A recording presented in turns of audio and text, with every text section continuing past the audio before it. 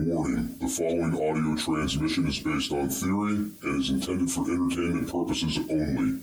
It's Doomsday and its affiliates will not be held liable for anything your dumbass does. Listener discretion is advised.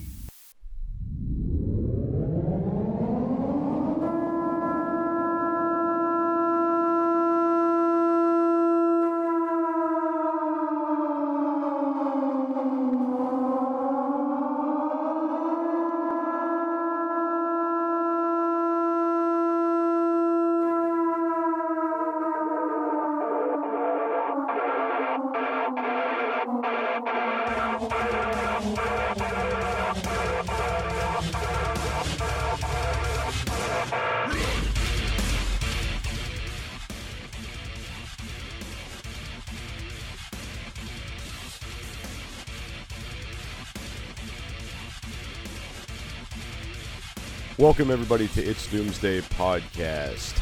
I am your host, codenamed Jester. Today is May 12th, 2022. Time is approximately 9:17. Guys, we're not going to waste any time. We're going to jump right into Ruby Ridge Part 2. If you haven't listened to Part 1 yet, go back and listen to Part 1. You have to get the complete story. And please stick around till the very, very end. I know I don't typically upload a lot of the live shows, guys, but with the passing of Randy Weaver that I just found out about today, I figured, get him up. People might want to hear the story, so we're going to try to get it out there. But we're going to jump right in, guys. Here we go. All right, that's when they knew that the Weaver family had suffered their first casualty. That's when they figured it out, okay? And this changed a lot, okay? Up until this point, they didn't even know anybody in the Weaver family was injured. Okay, so now the FBI's like, oh, fuck. Now we know why they're not coming out. This changed total perspective for them.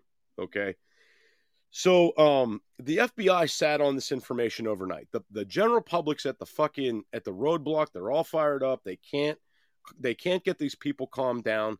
So they waited to the next day in the morning to announce that Samuel Weaver, 14 years old, had been killed. Okay. This was a big deal. This is what brought in all the neo-Nazi support. This is what brought in the extra people. You had citizens ready to go to war for the Weavers. Like they were pissed. These are already guys that have a big distrust in the federal government. So this is solidifying all their beliefs. It's making it deeper and deeper and deeper, right? Mm-hmm. So yeah, on day 4, the FBI announced that Samuel Weaver, 14 years old, was dead. And then here's what changed a big part of the game. On day 5, the FBI went to investigate the original crime scene where the dog was killed, where the U.S. Marshal was killed. They went back to that scene. Now, remember when I said that U.S. Marshal called in like very frantic, this, that, the other? Mm-hmm. They were under the impression there was this giant, huge shootout. Then the FBI found out that they greatly exaggerated. There was only a few shell casings picked up. Like, it was not what the U.S. Marshals described. Right? So now the FBI's like, what the fuck? Like, we thought this was way worse than what it was. Now we're finding a dead 14-year-old kid that was killed by Americans. And this isn't as bad as you said it was. Now the game is starting to change a little bit. And at this point, their rules of engagement to shoot any male that was armed, this is when this changed. This is when this rule of engagement was called off, and this whole shoot a male armed on sight was taken away. All right? But at this time, again, like I said, the roadblock protests were escalating. We have multiple neo-Nazis. People are even barbecuing on the side of the road and cooking for people that are there in support of the Weavers. Okay. And this is also when Bo Gritz became involved. Colonel Bo Gritz became involved. He's another topic for another day, but if you guys get a chance, go look up Colonel Bo Gritz. He's a very interesting individual, and he is one of the big, like, I guess you could say, like, frontman for the right wing, the extreme right wing groups. He's pretty well known. Okay. And on day 8 of the siege, the FBI allowed Bo to go up the mountain and speak to Randy Weaver. And he went up there unarmed. I don't think he had any kind of body armor or anything like that. He just went up there. And obviously, Randy knew who he was because he's listened to Bo on the radio, I guess. So he knew who he was, okay? And then this is when the FBI discovered Randy Weaver and Kevin Harris had been shot and were injured. And this is also when they discovered that Vicky Weaver had been murdered, okay? So at this point, the FBI is really like, what the fuck? Because they had no idea. That sniper that took that 200-yard shot, he didn't even know he killed anybody, okay? So now this gets announced to the general public, and these citizens that are in this roadblock, they're ready to start killing people. They are pissed, and I'm really shocked bullets didn't start flying in that very moment. So this is when they really start pulling back. They're like, there's all this bad shit going on. We're pulling back. This fueled public anger, and at this point, the media can't even justify what's happening anymore. This is now becoming an outcry for the guys that are held up in Ruby Ridge, and the media did a lot to paint it in a very different way, like they always do. All right. Over the next few days, Bo Gritz kept up communication with Randy Weaver, and they also allowed a family friend named Jackie Brown to go in as they were removing the body of Randy Weaver's wife, Vicky Weaver. So Randy allowed them to take Vicky's body out. And this was a big emotional time. Like these two little girls are watching. The one was really, really young. She probably doesn't remember a lot, but these two other girls watched their dead mother be carried out. I mean, brains blown out, her blood's all over the floor. They had no choice but to drag her into the kitchen pantry. That's where they left her body at. They had no choice. So they watched this happen, and then Jackie Brown came up, and they allowed her to come in and clean up the aftermath. This was good and bad. Now, the feds also shut off water to the cabin, so they had to send Jackie in there with 2 5-gallon buckets of water to clean this blood up. The reason why I say this was good and bad is because you're actively destroying evidence at this point, okay? Blood coagulation time, a lot of things were destroyed in the process of this cleanup. But it really had no bearing on the case. All right. On day 10, Bo Gritz was able to get Kevin Harris out of the cabin in order to get him medical attention. Kevin Harris was fucked up, and he was pretty much dying at that point. So they got his ass out of there. At this time, Jackie Brown also returned with some supplies for the Weavers. Randy made a list. Hey, this is what we need, like food-wise, this, that, the other. If you could help us out. At this point, the FBI and all these guys, they started feeling a little bit guilty, so they let Jackie go in there and take these things in to him. Okay. And then this is when tensions started to rise once again, because at this point you've got hundreds of federal agents, all of this stuff going on, all again, add up the money. They set a full-blown base of operations below this mountain. There's military tents. There's hundreds of guys. There's HRT teams being sent in from all around the country. It's wild, the amount of manpower that went into this. Like I said, full-blown military base of operations at the bottom of the mountain in front of this fucking cabin. Okay? So the FBI knows they fucked up, and the FBI knows that we can't keep this operation going for much longer. It was at this point the FBI informed Bo Gritz that if he didn't get him out of there, they were going to come in and take him by force. And that was at force by any means necessary. We saw something very similar at Waco. Okay? So the Weavers, Randy Weaver said when Bo Gritz showed up the morning of the 11th, Randy informed Bo, he says, listen, we've been praying all night and we're ready to die here. We know if we come out that door, we are going to die. And we are prepared to do so. So whatever he said, the small talk Randy to get him out of there was successful. So on day 11, Randy came out.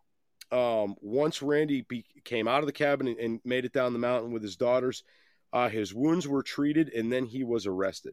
Okay. Now here's something I'm a little bit again, fuzzy on. I'm not sure if Sarah Weaver was actually in that cabin or not. She's done interviews where she talks about the bacterial spray from her mother and how horrible the situation was. But then there's also a lot of talk of Randy writing a letter to Sarah so somebody could tell his side of the story. So I'm confused if Sarah was even there or not. We know Rachel Weaver was, but she's not doing any interviews, any updates, anything. And Sarah Weaver is I mean, I hate to say anything bad about her because this is a traumatic situation to go through, but she is definitely enjoying the attention. She wrote a book. She does all kinds of interviews. You can find her everywhere online.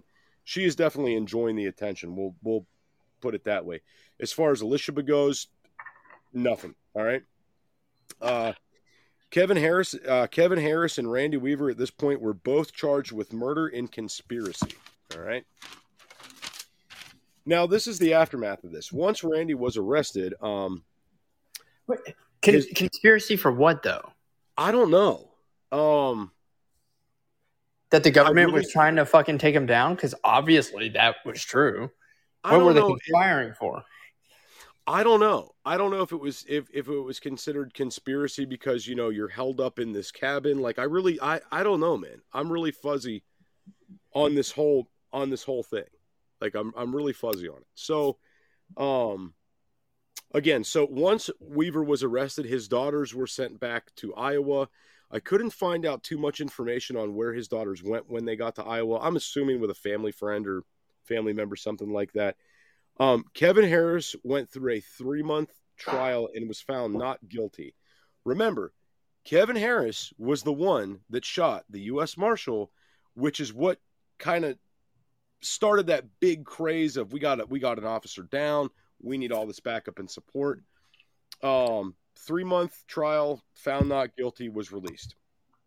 Randy Weaver was also found not guilty during his trial, except for the original charge of failure to appear at court. He then served 18 months for failure to appear at court. Okay. Now, in 1994, the Weaver family filed a civil suit. And in 1995, they were awarded $3.1 million. Now, each surviving daughter, there's 3 daughters. You've got Isabel, Rachel, and Sarah. Each daughter got $1 million apiece, and Weaver got $100,000 out of the settlement. Since then, Weaver has went on to do interviews. He done interviews with the Discovery Channel for their documentaries on this. He's been an avid speaker for white right-wing stuff, and Randy has went on to write a book about this along with Sarah Weaver as well. They've both written books. But guys, that is the tale of the siege at Ruby Ridge. Surprised they didn't charge him with any of the January 6th convictions. So guys, this was trying to think if I got anything else here I need to add into this. I really don't think that I do. But I mean, this operation that they pulled on Randy Weaver, this was sloppy at best, man. I mean, this was a shit show from the very beginning with the ATF. Once the U.S. Marshals got involved, it became shittier. Once the FBI got involved, it got worse. So when we talk about this trust for the federal government and all of these things, I mean, it's horrible, Oh, hi, Lexi. You're over on the cloud. So they never even tried him. Well, okay, let me ask you this then. So he was found innocent of the weapons charge then. That's the thing. That's the thing that I can't put Dude, I'm not sure. Because you made it sound like when he went to trial probably like over the whole shootout. And then you were like, well, the only thing he was found guilty for was a missed court appearance. But then did they even do a fucking a trial for the original weapons conviction? And if they didn't, then how the fuck did he miss a court date for it? Yeah, see, that's a good point. Maybe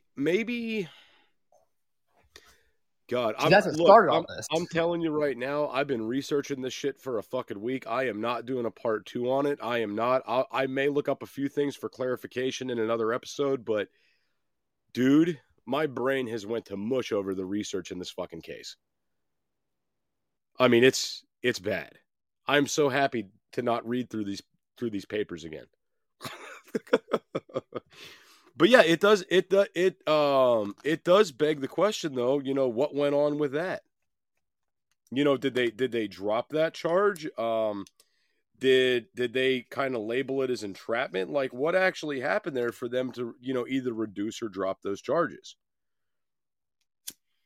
And then what I also want to know is, you said that the one guy that shot and killed an officer was found innocent. So Yeah. that makes you wonder, okay, then were they on the property without a warrant or unjustifiably on the property?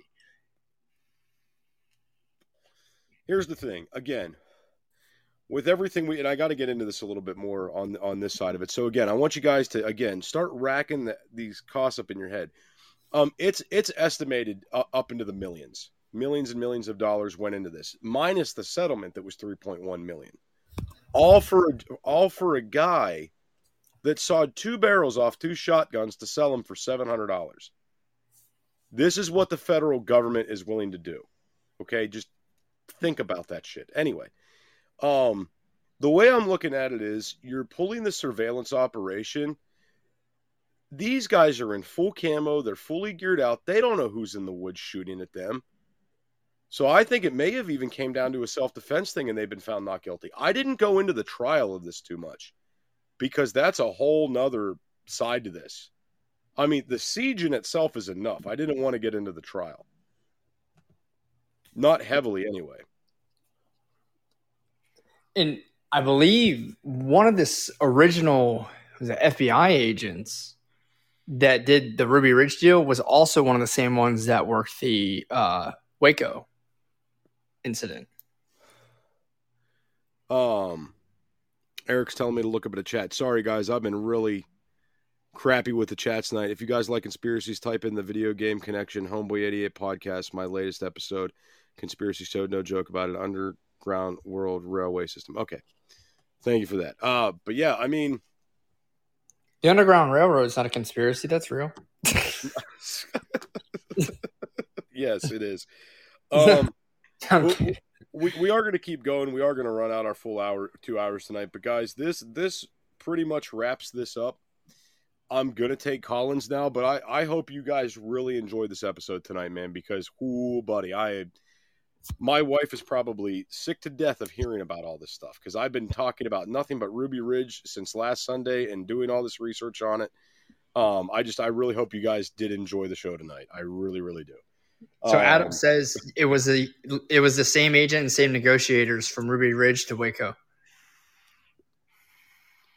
And that you would have thought someone would have gotten fired over that shit, huh? That kind of is starting to ring some bells because I swear I remember that same dickhead talking during some Waco shit that I watched. Yeah, because there was that Netflix series on Waco. That's I'm pretty sure they start off with the Ruby Ridge incident, like explaining that, and it was like the same guy working it as he did the Waco deal. Oh, I don't doubt it. When you're in that position, you could be pulled in to multiple different areas. But just, wow, man. Wow. It's a hell of a case. And I felt it, at this time for the Weaver family, it was fucking doomsday. That's what it was. And you guys out there, if you're out there and, you're doing the homesteading thing and you're wanting to live off grid and you're doing these things, just remember there is no protection for you from the federal government. It's not a thing. But do not go down the roads that Randy Weaver went down. There's a lot of things that could have happened to prevent this. Number one, Randy Weaver could have not gotten hooked up with these extremist groups. Number two, he didn't have to make that weapons deal. Number 3, the judge could have revoked bond, and that would have changed the whole outcome here. There's a lot that could have happened differently, and Vicky Weaver and Samuel Weaver could have still been alive today, along with the U.S. Marshal. Right? I mean, it's very, very, very scary. But it makes you wonder too, and this is how I've always imagined an actual, like, not insurrection, but like somewhat of a civil war would actually go down, because you would have these little militia groups form, right? And at least in the beginning, and you would see the government go in and actually just crush these militia groups like this. And another good example was I think it was in 2016 out in Oregon. Amon Bundy was the guy's name, and they had held up. They basically made a checkpoint and like cleared out an area and was in a standoff. I don't think anyone got shot, but for a period of time, like, they held up an area. But I don't think they really. I don't know if they broke any laws or not, but they were protesting something, but they were armed, and the government was willing to go in there and basically start a war with them.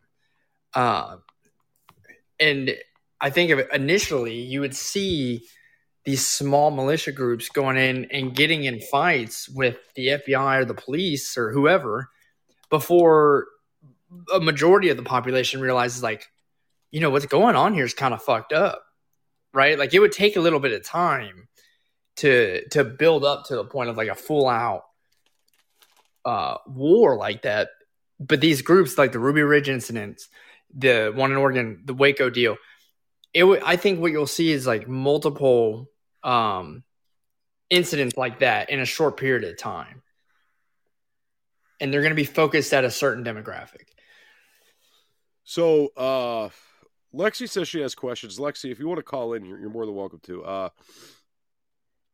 At this point, I'm going to be a little bit selective who calls in, but I am going to allow some people to call in because I may use this for the upload. But this really makes me want to cover Waco next. And after that, Oklahoma City. Because these all kind of go together. Like, all 3 of these things kind of go hand in hand. Right?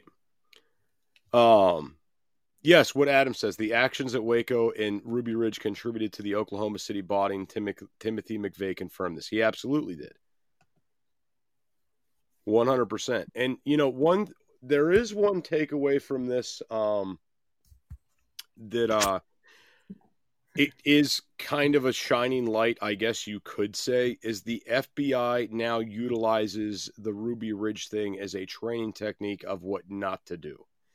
So they did learn from their mistakes, and they are utilizing this today for training as how to not fuck up and what not to do. No, they're just taking place and inciting the riots like in January 6th. So they did the opposite. Yeah. They completely flipped script. So when everybody, goes out there and says, there's no way the government would turn guns or, turn like a militarization kind of situation against their citizens, it happened here. It happened at Waco. If something broke bad like this again, I wouldn't doubt if it would happen again. And you got to think about some other things that have taken place over the years. So you've got these situations that take place in the early 90s. Not soon after, you have the situation at fucking Columbine where they were scared to go in and do anything. Parkland was the same thing. The cop was scared, remember? He ran away. I mean, so like I don't get it, guys. It's just really wild. In general, this is a very wild, gruesome case, and I think that everybody needs to have this takeaway that we're not all living in these safe little bubbles somewhere where we cannot be touched by the feds. If that makes sense. And I'm just going to go through here and read what about the Unabomber and Red Flag 2? I might cover the Unabomber. We might do that. I'm reading some chats over here on the Clapper. This talk is worth 14 years in the PRN, in the pen.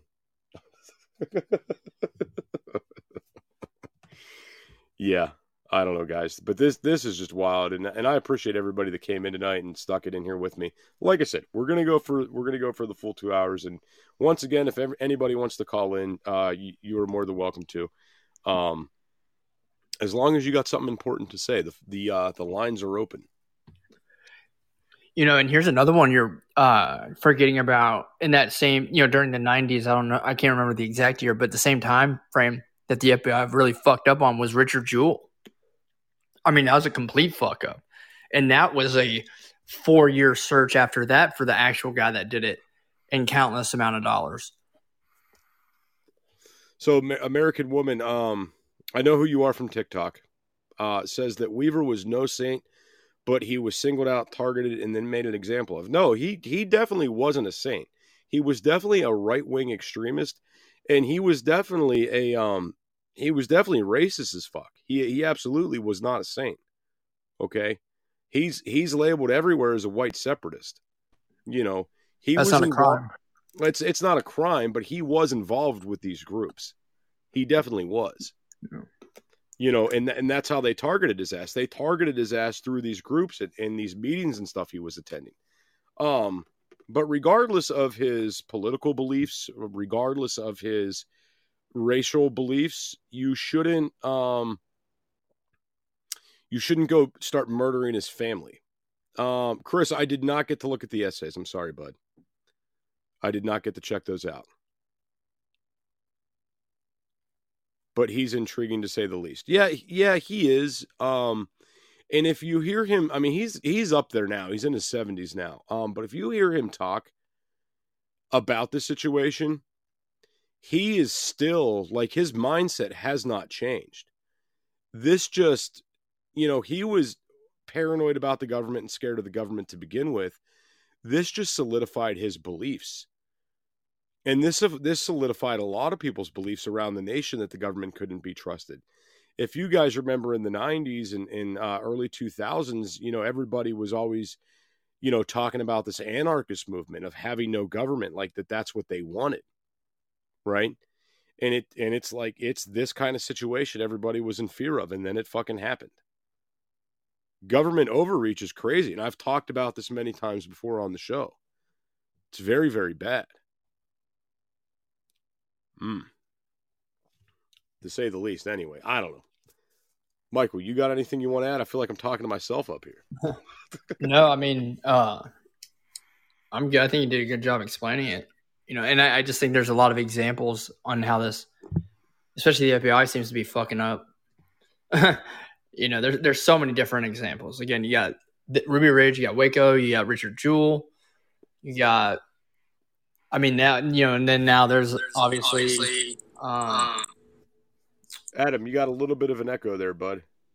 Now you have accusations that the FBI not only knowingly or not only knew about January 6th, but helped escalate it. So there's a lot of things that seem to be sketchy about some of this, and it makes you wonder. You know, you brought up the money part.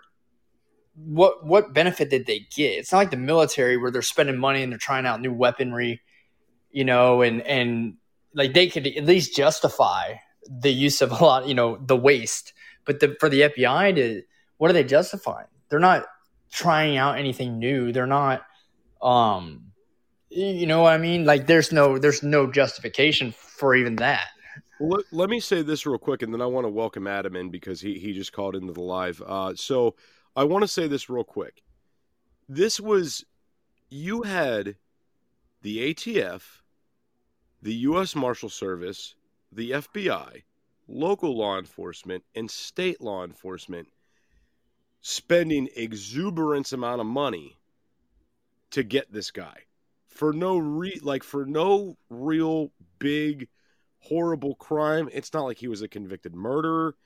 You know, it's not like he did something that horrible to warrant this cost. I mean, they would have spent on imprisoning this man for his crimes and keeping him in federal prison wouldn't have been 2% of what they spent at Ruby Ridge, along with the settlement, right?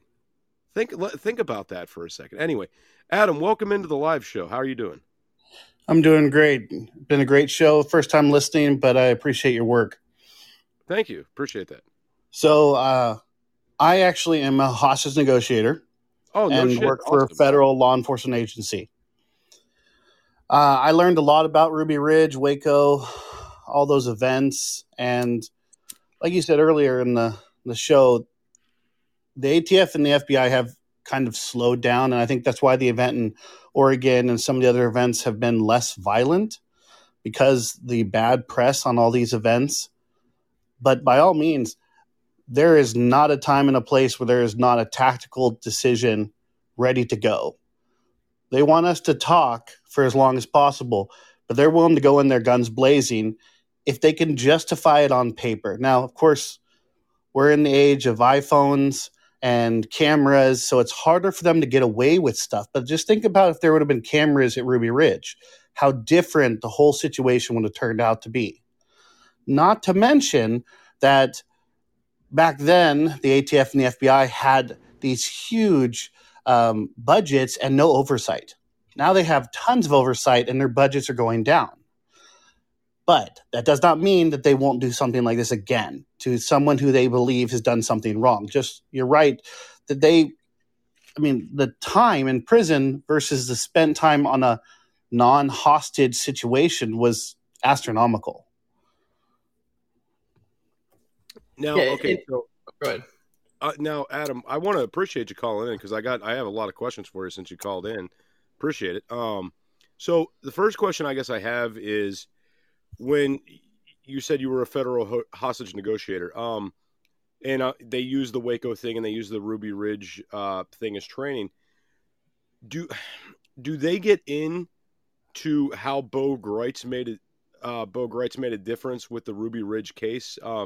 Because he came into this just as a civilian off the streets and was able to do wonders in a short period of time.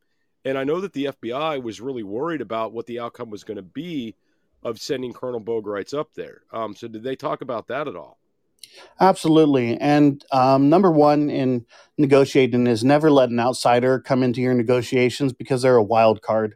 If he would have flipped the script and said, hey, stay strong, fight back, it would have just thrown all the negotiations out the door. So when it's possible, that's the last thing you want to do. So we are always encouraged. Let's just say something involved you. We're not necessarily going to bring your wife in to talk to you. Now you would think, hey, no, his wife can talk him down. Or your wife might push your buttons or gaslight you, and next thing you know, you're going, Rambo on us. So it's not ideal to bring in an outside person, but when at Ruby Ridge, they were so dug in and prepared for the long term, they had no choice but to do that, and did the same thing in Waco. They videotaped the kids and sent those videos inside to encourage the members to come out. But they tend not to want to get them on the phone or even in person. But this is in the early ages of negotiation, where it's not considered to be, it wasn't the first three choices back then. Okay, I totally understand. I guess the next question I have is, the rules of engagement played a very big factor in the death of Vicki Weaver with this. Okay. When the orders of engagement were given and approved by Washington, like I said, it was stated that they were encouraged to use deadly force with any male that was armed. All right. And, I believe this is what led the FBI agent to take some random wild card shots. All right. And again, I use a rifle. I'm not bad with one. 200 yards with a scope you're able to identify a target. I could hit it 500 yards with iron sights all day. So the idea that this guy couldn't get a clear depiction on what he was targeting at 200 yards with a scope, and him being a trained sniper and me just being some hillbilly out here in the woods with iron sights, I would really imagine that they probably redid a lot of these tactics on rules of engagement. So what has changed in that respect? Well, it's not one of my areas of expertise. I'm more of a talker versus the tactical side. But from what I've seen, you're never supposed to shoot at a blind target. To my understanding, he pulled that trigger after that door was shut. Yeah. So he was shooting it, either his training was poor or he deliberately pulled that trigger. But our guys get hundreds of hours behind those scopes, hours and hours of sitting to take one shot, precision, timing, everything. I mean, marksmen's, they don't just do it one day every few months. They spend their whole career shooting paper at different angles, different positions.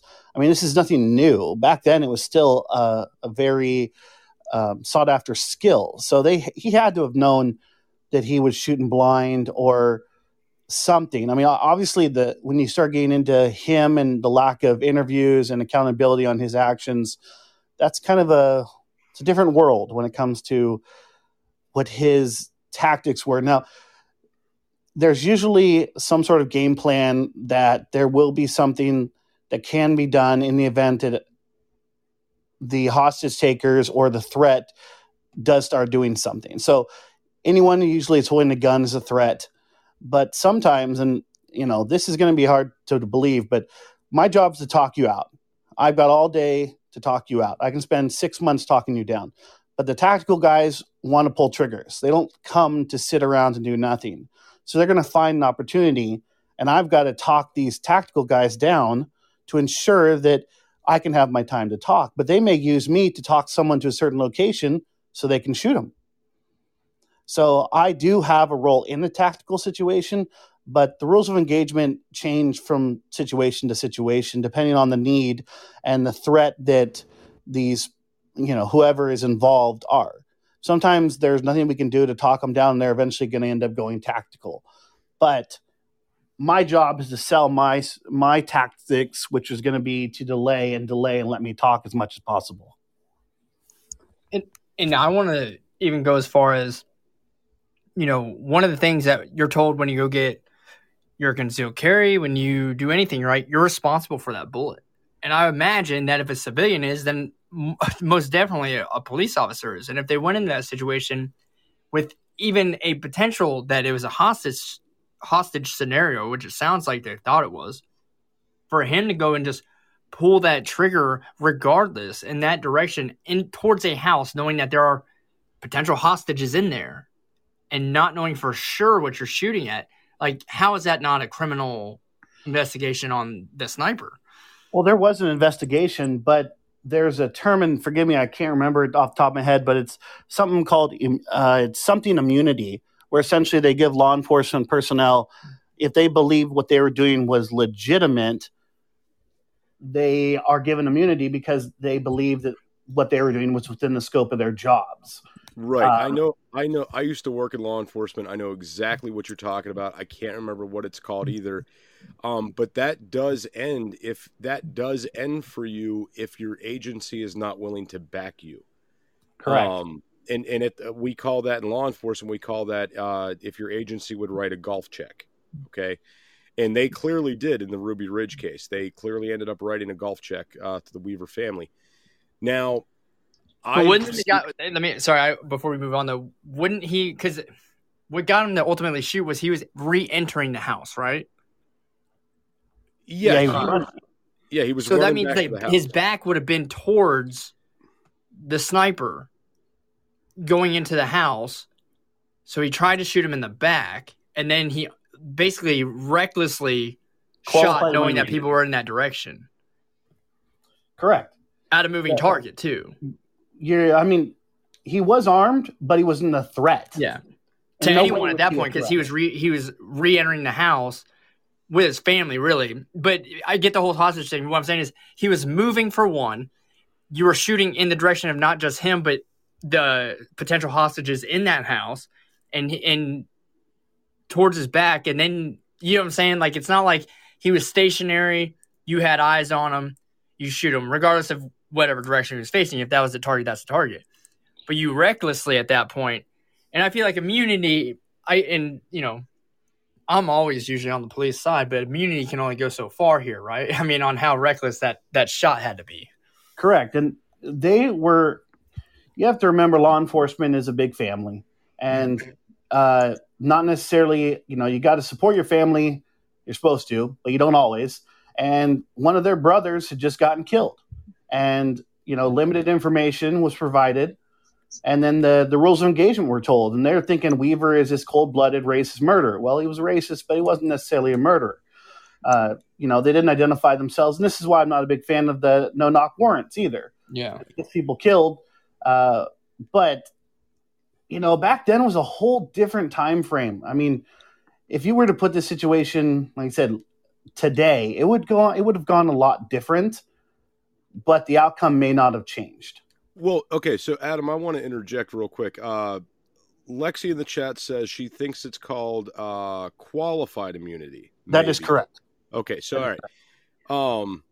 Yeah, so the other thing I want to ask too, I don't know if you'd be familiar with this at all, but I know that they had a psychological profile compiled on the Weaver family. The U.S. Marshals did, not the FBI. How much is that utilized today in hostage negotiation? That is actually very important.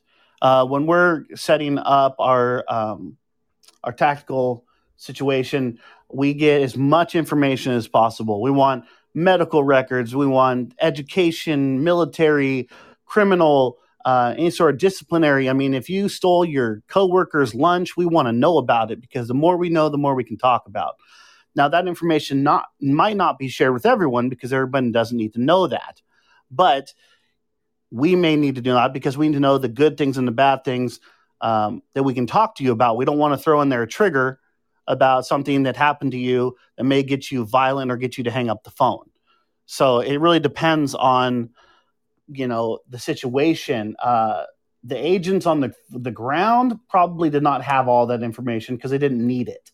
But the negotiators, the supervisors, they probably did have it. And from what I understand, the information was pretty basic. It was, he was a vet, knew his weapons, was a racist. He lived up in the mountains with his family, survivalist, refused to show up for court type of thing, versus an in-depth psychological evaluation that we would have nowadays. So, Adam, let me ask you this, because we know Randy was prior Army. We know he was a Green Beret. In the training that you received on this, do you think that played any factor into the FBI giving the rules of engagement they did, or any actions that were taking place by any law enforcement agency that was involved? So I believe that the ATF is not as logical. I'm sorry, that's a bad word. They're not as logical as the FBI. They like to come and play with their guns and their equipment. FBI, they're the ones who have, the hostage negotiation teams. They're the ones who are more precise when it comes to certain things. So the rules of engagement were probably put down by someone up in Washington who had no idea, and just heard a man holding his family, well-armed, Green Beret. You hear those special forces and you immediately think this person is probably more skilled than I am. And that can, get you a little scared. So I'm really surprised that they would throw down these type of rules of engagement, because, anyone armed, that sounds like what we would do in Iraq or Afghanistan, not something we would do in the United States. Well, so I think that the rules of engagement in Afghanistan were actually less than what they presented in Ruby Ridge. I know that I think under the Obama administration, it was that you had to be engaged before you could engage. But with the Ruby Ridge situation, it was basically the rules of engagement that were put on play is, you can and are encouraged to use deadly force if you see an armed male, right? Yeah. And to me, I get it. You just have a U.S. Marshal killed. You don't know fully what's going on yet. You don't know who's there. You don't know that these kids have been killed. All you know is right-wing, federal fugitive, armed and a U.S. Marshal's dead. So, like you said, I understand having the confusion when these post orders are written, and the rules of engagement are written. And I have to ask, since I got you here, because I can't find any record of it online at all, did you happen to be privy to how much money was spent on this operation? Honestly, I wasn't. That was not part of my training. Honestly, the next time that I have a chance, I will reach out to somebody who might know. But yeah, that was not something that was important to me. But like you've been talking all show, I mean, it had to have been in the millions, just millions upon millions. I can't even guess, because I know how much a rollout today would have cost with that information. If I was deployed today, how much, it could cost, depending on where I was deployed throughout the country, how many people on my team, our equipment, our tactical guys. I mean, you're talking, 20,000 just to get us on site. So yeah, I can only imagine how much it costs. I'm sure that someone in DC just does not want that information out. Oh, absolutely not. Absolutely not. They don't want this information out there. I looked long and hard for this information, and I could not find a price point. And what's really funny is, when we all know Google algorithms and it's all manipulated, we all know that every time I would try to look this information up, it would only divert me back to articles about what the settlement was for the Weaver family. Which, again, I mean, you got to think that there is in the millions, 3.1 million. So, and that was in the 90s. That's not today's money. That was 90s money. Right. Difference. So, I mean, this is approximately, this all took place approximately 20 years ago, right? Mm-hmm. Or no, I'm sorry, 30 years ago. My bad. It took place approximately 30 years ago. So think about cost of inflation and things like that over 30 years. I mean, if this operation would have taken place today, you could be talking billions in today's money. Oh, yeah. And remember that Waco was 40 days. And they had even more agents, more equipment. I mean, not that I want to get into Waco right now, but yeah, they went way over budget. And you have to remember, the ATF the FBI was brought in to correct what the ATF had messed up. Mm-hmm. And just doing that, bringing in a separate agency to fix and then switch over all the tactical gear. I mean, logistics for keeping everyone fed, housing, communications. I mean, I wouldn't want to see the bill at the end of this. And I doubt any taxpayer would want to see the bill at the end of this, and then the human life loss to add up to that as well. Right. And that's the big thing for me. I mean, I myself, okay, I'm this guy that has this like-minded mindset of Randy Weaver. Okay. I don't trust the government. All right. I live in a cabin in the middle of nowhere, moved from the city to do so. I am the survivalist prepper guy. I am not a right-wing extremist, and I am not a racist. That's where it varies. I'm at this point, I'm a conservative, but I don't lean too far right, because I think the right's just as fucked up as the left. It's just in a different capacity. So I don't side with either side, but I do have conservative values. But it makes me think, if something broke bad, what I would be in for after looking at this situation at Ruby Ridge, right? You're in for a world of hurt. And honestly, I've been following you on TikTok for a while, and I just honestly, this topic got me on your podcast. But you know what?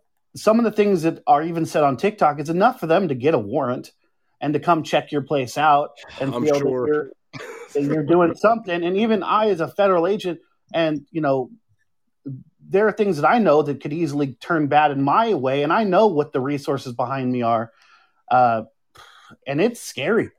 It's scary to see this stuff. Granted, in my shoes, I mean, I clearly speak out against the federal government a lot, especially on TikTok. I say a lot of things. I mean, granted, if they came in, I don't think that they would anything would be founded. Let's put it that way. I'm not doing anything illegal here. No, most of it's covered under the First Amendment. I mean, I'm a prepper myself. There's a reason I was drawn to your TikTok and this podcast.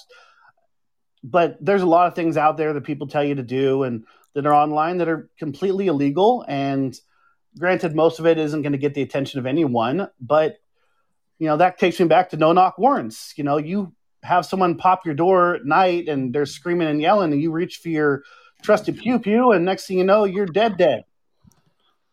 Right, exactly. And man, I got to tell you, I feel like you got me a little bit freaked out there. I feel like I got a little bit of a target on my back now. You know what? Honestly, there's so many people out there. I really wouldn't be concerned about it.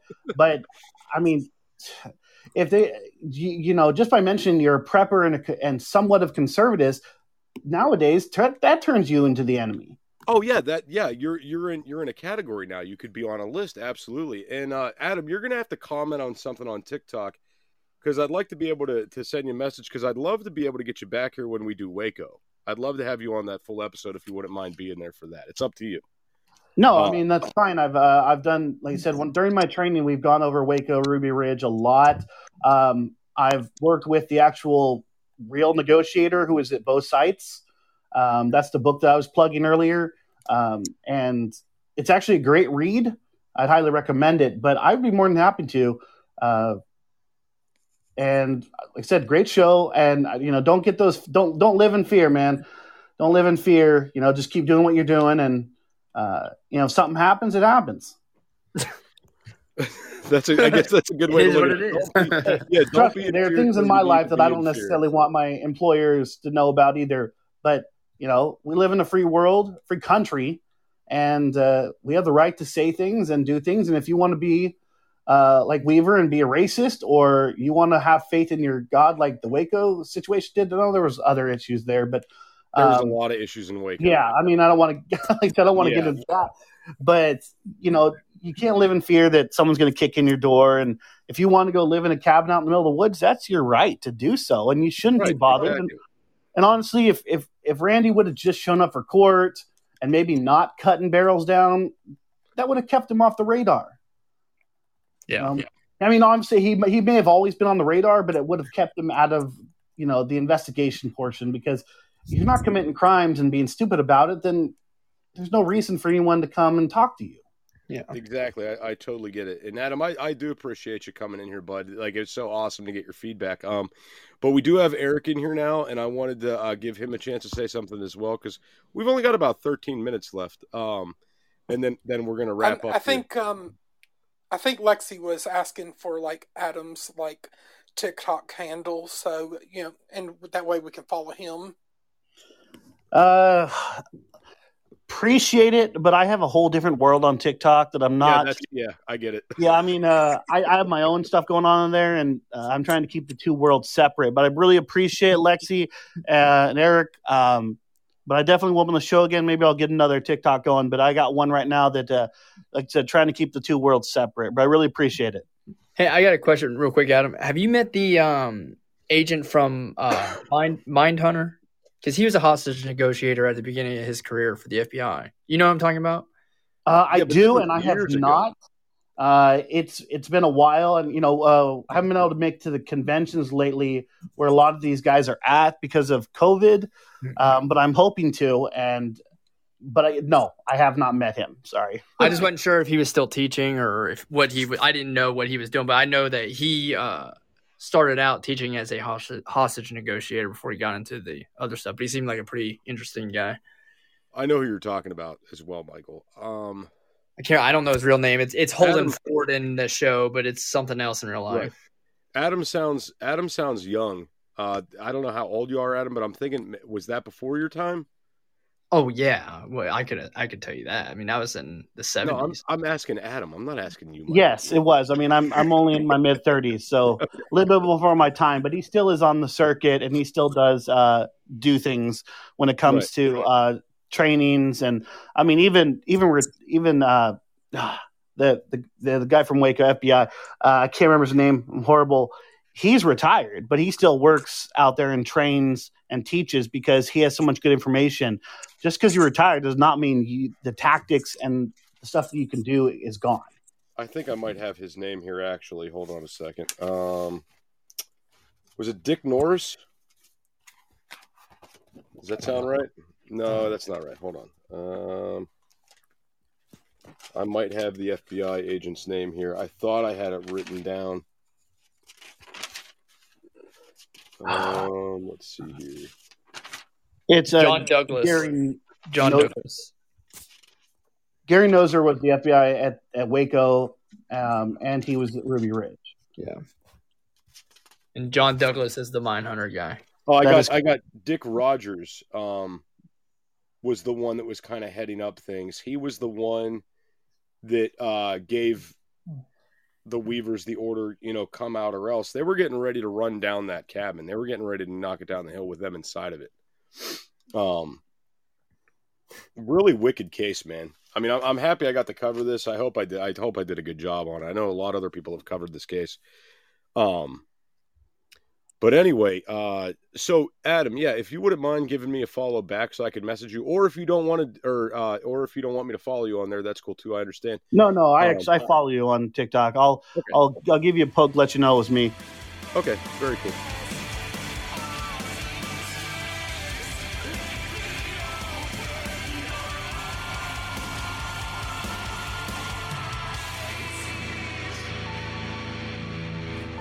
This is an emergency action message. At approximately 1 a.m. Eastern Daylight Time, NORAD is tracking 15 ICBM nuclear missiles inbound to the following cities: Orlando, Miami, Pittsburgh, Dover, Newark, Richland, Philadelphia, New York City, Baltimore, Los Angeles, Las Vegas, Boston, Seattle, Detroit. This is an extremely deadly situation. Stay tuned. The next emergency message will be a presidential address.